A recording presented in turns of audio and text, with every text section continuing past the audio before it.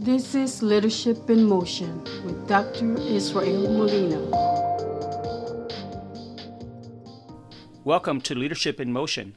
In this episode, we'll discuss dealing with discontent. Discontent, by definition, is the lack of contentment, dissatisfaction with one's current circumstances. Dissatisfaction, the winter of our discontent, by William Shakespeare.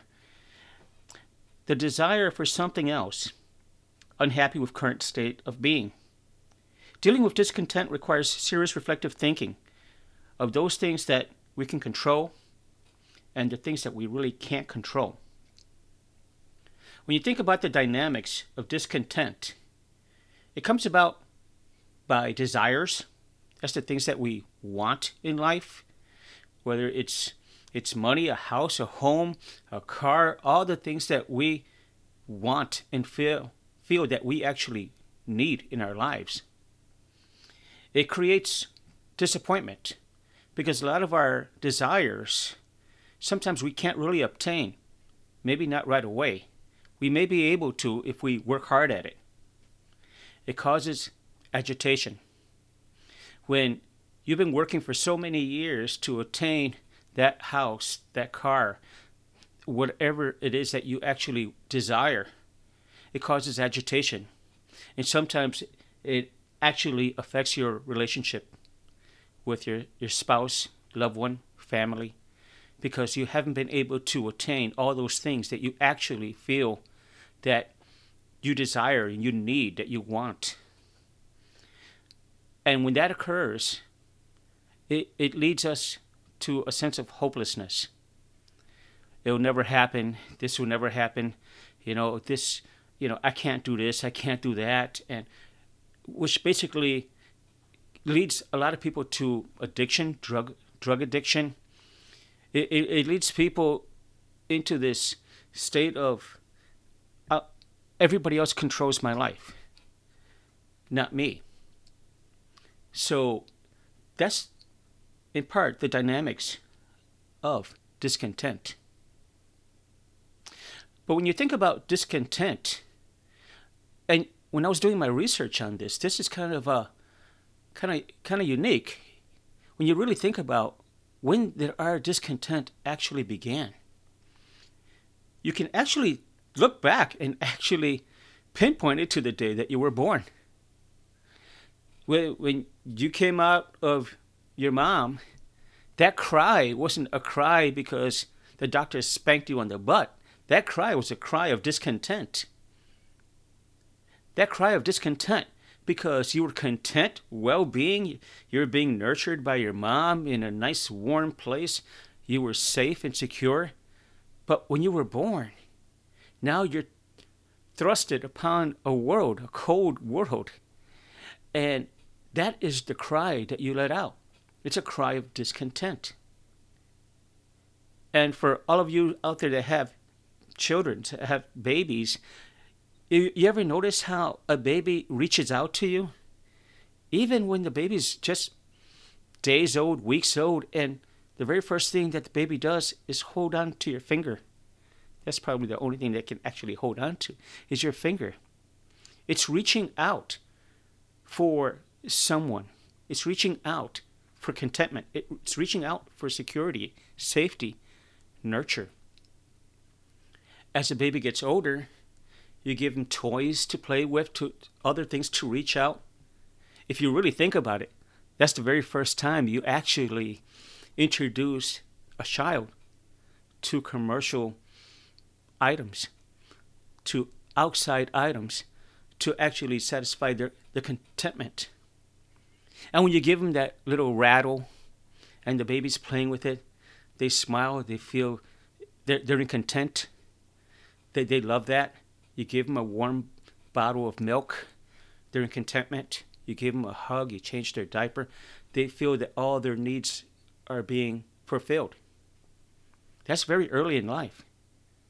As we get older and our children go to school, we see that they're making relationships. Because it's not just being in the family, it's the connections that they have with other children in school, church, or wherever you go. a child needs to feel connected to others. I remember going through a commissary with my baby in the shopping cart, sitting in the shopping cart, and he would smile and wave at people going by. And as I'm thinking about this, he was like making little connections, even if it was eye contact, smiling. You see those little babies and little kids, in the shopping cartons, in the stores. If you smile at them, they smile back. That's the little connections that we're making. And at that point, those little things satisfy a child. As we get older, we start needing more and more things. We get exposed to commercialization of products, services, things that we feel is going to give us satisfaction and happiness. Today, everybody has to have an iPhone, but it's not just an iPhone. It has to be the latest and greatest iPhone. Because the commercials show us that we need this. But when you really think about it, we really don't need a $1,000 cell phone to make a phone call. It's those commercials that basically keep on pounding the message in our heads that we need this to satisfy our needs in life. So when we think about dissatisfaction, discontentment, we think about all the things that we feel will make our lives better. In dealing with discontent, one has to come to the realization that we really can't ever be satisfied with what we have. You see this time and time again when somebody wins the lottery. They win $100 million, $200 million, and then so like about a few years later, that person is broke. Some of the people that have won major prizes in lotteries across the country, later on, you see that they've gone broke because they bought a boat, they bought this house, they bought this car, they bought this and that. They did this and that because they think that the money is going to actually satisfy them, that's going to actually put them in contentment. But in all reality, it didn't. It's an illusion. Thinking that money will satisfy all your needs is an illusion. Sure, we can argue, oh wow, okay, well, I'd love to live in misery like that. But in reality, it's all about perspective. It's all about perspective. When doing my research for this podcast episode, I was thinking to myself, God, what have I seen, experienced that can actually illustrate what I'm trying to get across, the message I'm trying to get across? And one of the things that I thought about was the movie, The Wizard of Oz. And we've all seen this movie over and over and over again ever since we were kids. We've seen this movie over and over and over again. But the thing about it is that we never really think about the true message that they're trying to give us. It talks about values. It talks about morals. It talks about needs. It talks about discontent. If you think about the Scarecrow, what did he want? He wanted a brain. His head is full of straw. He wanted a brain. And he thought that would make him content. That would make him happy if he only had a brain. So if sometimes in life, right, we think, hey, I wish I had gone to college, maybe, had training or something like, to education for myself. We're always looking for that same thing that the Scarecrow was looking for. We're looking for a brain, knowledge, something that I can say, hey, I'm smart. That would make me feel better. When you think about the lion, the cowardly lion, what did he want? The lion, he just wanted courage. That in his life, in his eyes, in his perspective, if he had courage, he would be content. He would be happy. And I really like the line that the wizard actually said to the cowardly lion. He said, "You suffer from delusions. Because you run away from things, it doesn't make you a coward. It makes you a wise person." And if you think about that, right, it was the lion's perspective. It wasn't that he was really a coward. He was basically, I guess, hey, I really don't need to fight this person or anything like that. He was actually exhibiting wisdom. The Tin Man. The Tin Man wanted a heart. He wanted a heart. And if you think about relationships, other relationships that we've ever had, it's basically the same thing. We're all looking for other people to have a relationship, the sense of belongingness, the sense of loving and being loved by others. I think that the wizard actually really helped him to understand something about a heart. The Tin Man was told by the wizard, "You don't know how lucky you are not to have a heart." Because hearts can never be practical until they can be made unbreakable. And that is so true. The wizard also said that a heart is not judged by how much you love, but how much people love you. And that's a pretty profound statement. So when you're looking at relationships, it's not so much as how much you love people, it's how much people love you. And it's all about character. It's all about morals. So when we're looking at the things that Dorothy was looking for, Dorothy was basically stuck in escapism. She wanted to escape. She wanted to escape with Toto, trying to look for the rainbow and what's over the rainbow. A land where of contentment and where the bluebirds fly and everything like that. It was just a perspective.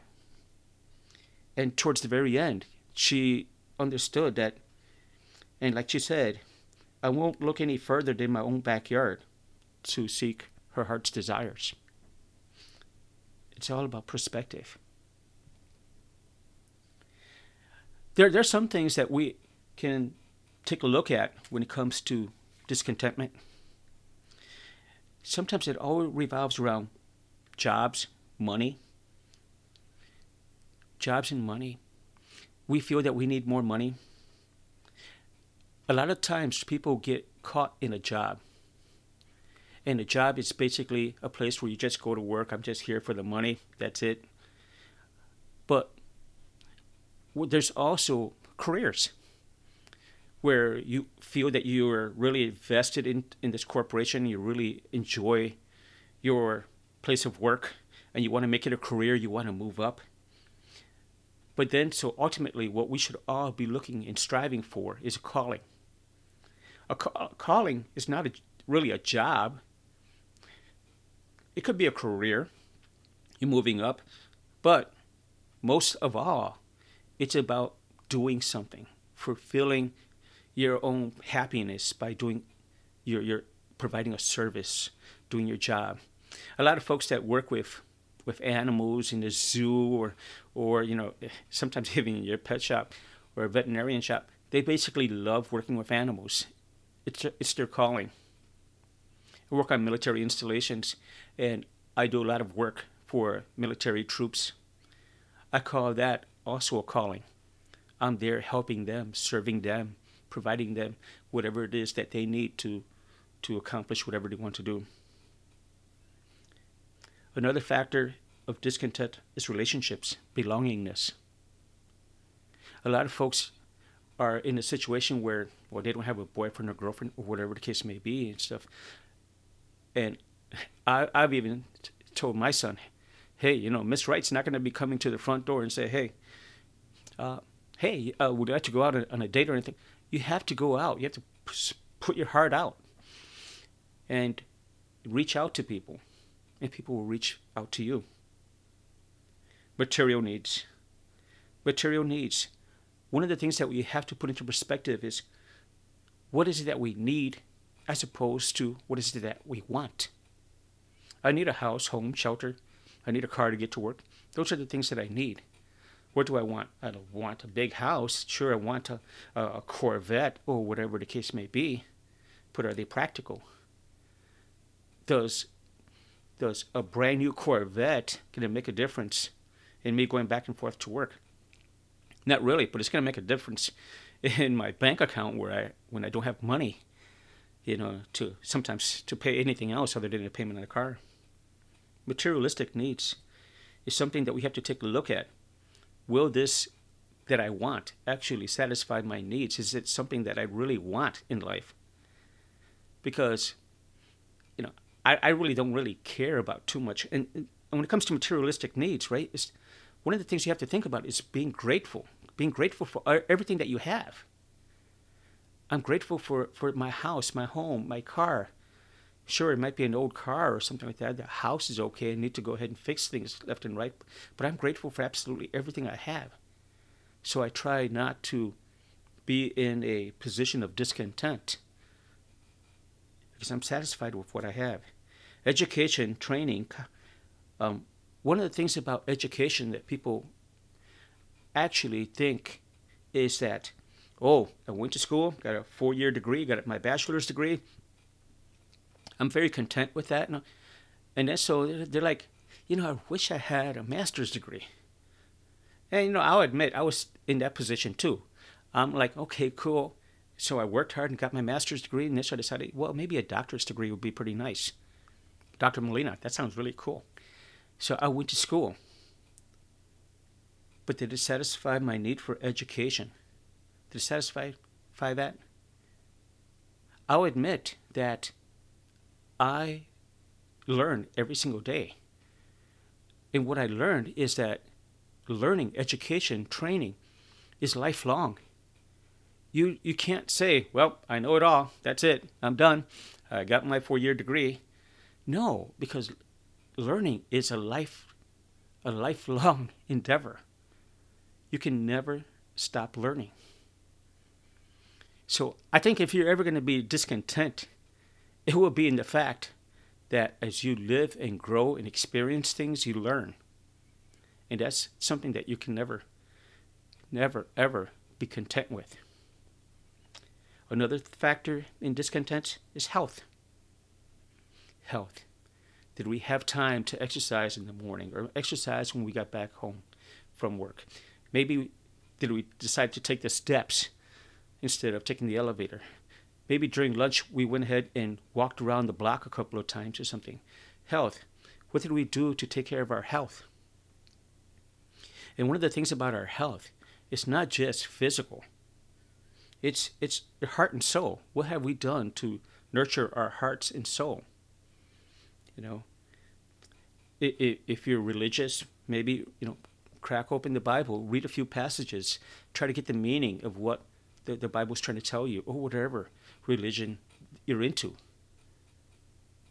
There's so many things out there that you can actually help you to build your heart, body, and soul. I was talking to a young man earlier this week, and the young man was about 22 years old, and he gave me a perspective that I never really thought about. And he was saying that everything actually boils down to the rule of 2/3. So I asked him to explain what's the rule of 2/3. I never really thought about that. And he told me that if you picture in your mind a pyramid, a 3-sided pyramid, at the top will be money, on the left side, family, friends, relationships, and on the other side, health. I guess health and well-being would be on the other side. And what he said is that realistically, we can only satisfy 2/3 of our desires and needs. I guess our desires and needs and our contentment, if you want to put it in that perspective. So if you work really hard at a job and you're putting 10, 12 hours a day to make money, okay, sure, that's pretty good. And when you do have time, you're there, hanging out with your friends, you're establishing relationships and everything like that. At what cost? Probably your health, because you kind of got stressed out, maybe a little bit stretched out and stuff, right? You were doing too much, and maybe you didn't really think about maybe going and exercising and doing everything that you have to take care of your health. Or if you just go ahead and basically are one of those people who are a social bug and always into relationships and everything, and probably health, is also on your mind. So maybe you go exercise with your friends and this or that, but you really didn't give it too much time to make any money or something. So you really didn't satisfy that portion of it. Or if again, did put a lot of emphasis on money and health, probably your relationships are struggling. So what he was trying to get across is that it's never over. You can never be content. The pyramid would never be complete. By rules of 2/3, you can only satisfy 2/3 of all your contentment. Something's always going to lack. But if you really think about it, our whole entire life should be in pursuit of happiness. Thomas Jefferson actually stated that you have the right to life, liberty, and the pursuit of happiness. The pursuit of happiness. But what's so crazy about it, when you really think about that statement, the pursuit of happiness, it doesn't guarantee that you will be happy. It's just that it's a pursuit. It's a constant effort. It's a constant struggle. It's a constant path, a constant journey. You're constantly on this pursuit of happiness. And that is the whole entire ideal of discontentment. You have to be discontent to be actually in pursuit of happiness. That is kind of thought-provoking, but it's something that you have to think about. So when you start getting into depression, start getting feelings of hopelessness because you haven't accomplished all the things that you wanted in life, just remember that you are not defined by your accomplishments. You define your accomplishments. I did really good going to school. I feel good about how I did in school and stuff. I decide that, hey, this is good. This is good enough. If you like to play basketball, hey, I may never be Michael Jordan. That's guaranteed. But I'm happy. Hey, I can shoot a ball once in a while and stuff, right? Probably not that good at it. One of the things that I really like to do is play tennis. I love playing tennis. Can I really hit a good serve all the time? No, I can't. Do I struggle with a backhand once in a while? Yes. Put it over the court all the time. But guess what? I'm happy. At least I got out there and I played. I did this and that. I went out there, I went to school, got my degree. I feel pretty good about that. So contentment is your perspective. It's all about... There's a terminology, and I'm not going to go too much into this, but I'm sure you can probably Google it and try to get some more information on it. And the terminology is locus of control. It's the degree to which we feel that we are in control of the things in our life. The things in our life, basically, our needs and all our desires, our locus of control. Sometimes people believe that somebody else is in control of their life, but it's the degree. It's a psychological term, locus of control. Look it up and see and actually do some reflective thinking about how you perceive your inner power, your inner strength to actually control what is around you. Again, the discontent is perspective. It's your own perspective. It's something that was brought upon yourself. You actually feel that you're out of control. Something that you can actually take control. It's all about perspective, about how you feel about yourself. And it all goes back to self-esteem. If I feel good about myself, hey, I may not be good at sports or may not be good at this or that, but I feel good about myself. It's all about also self-esteem. So take a look at that. I'd like to thank you for listening to my podcast. And I'd like to take this time to let you know that if you'd like to contact us, our email is leadershipinmotion036@gmail.com. And in the future, we're going to go ahead and we have a Leadership in Motion forum where I'm going to go ahead and put topics out there, and you're going to be able to go ahead and provide us some input on the topics.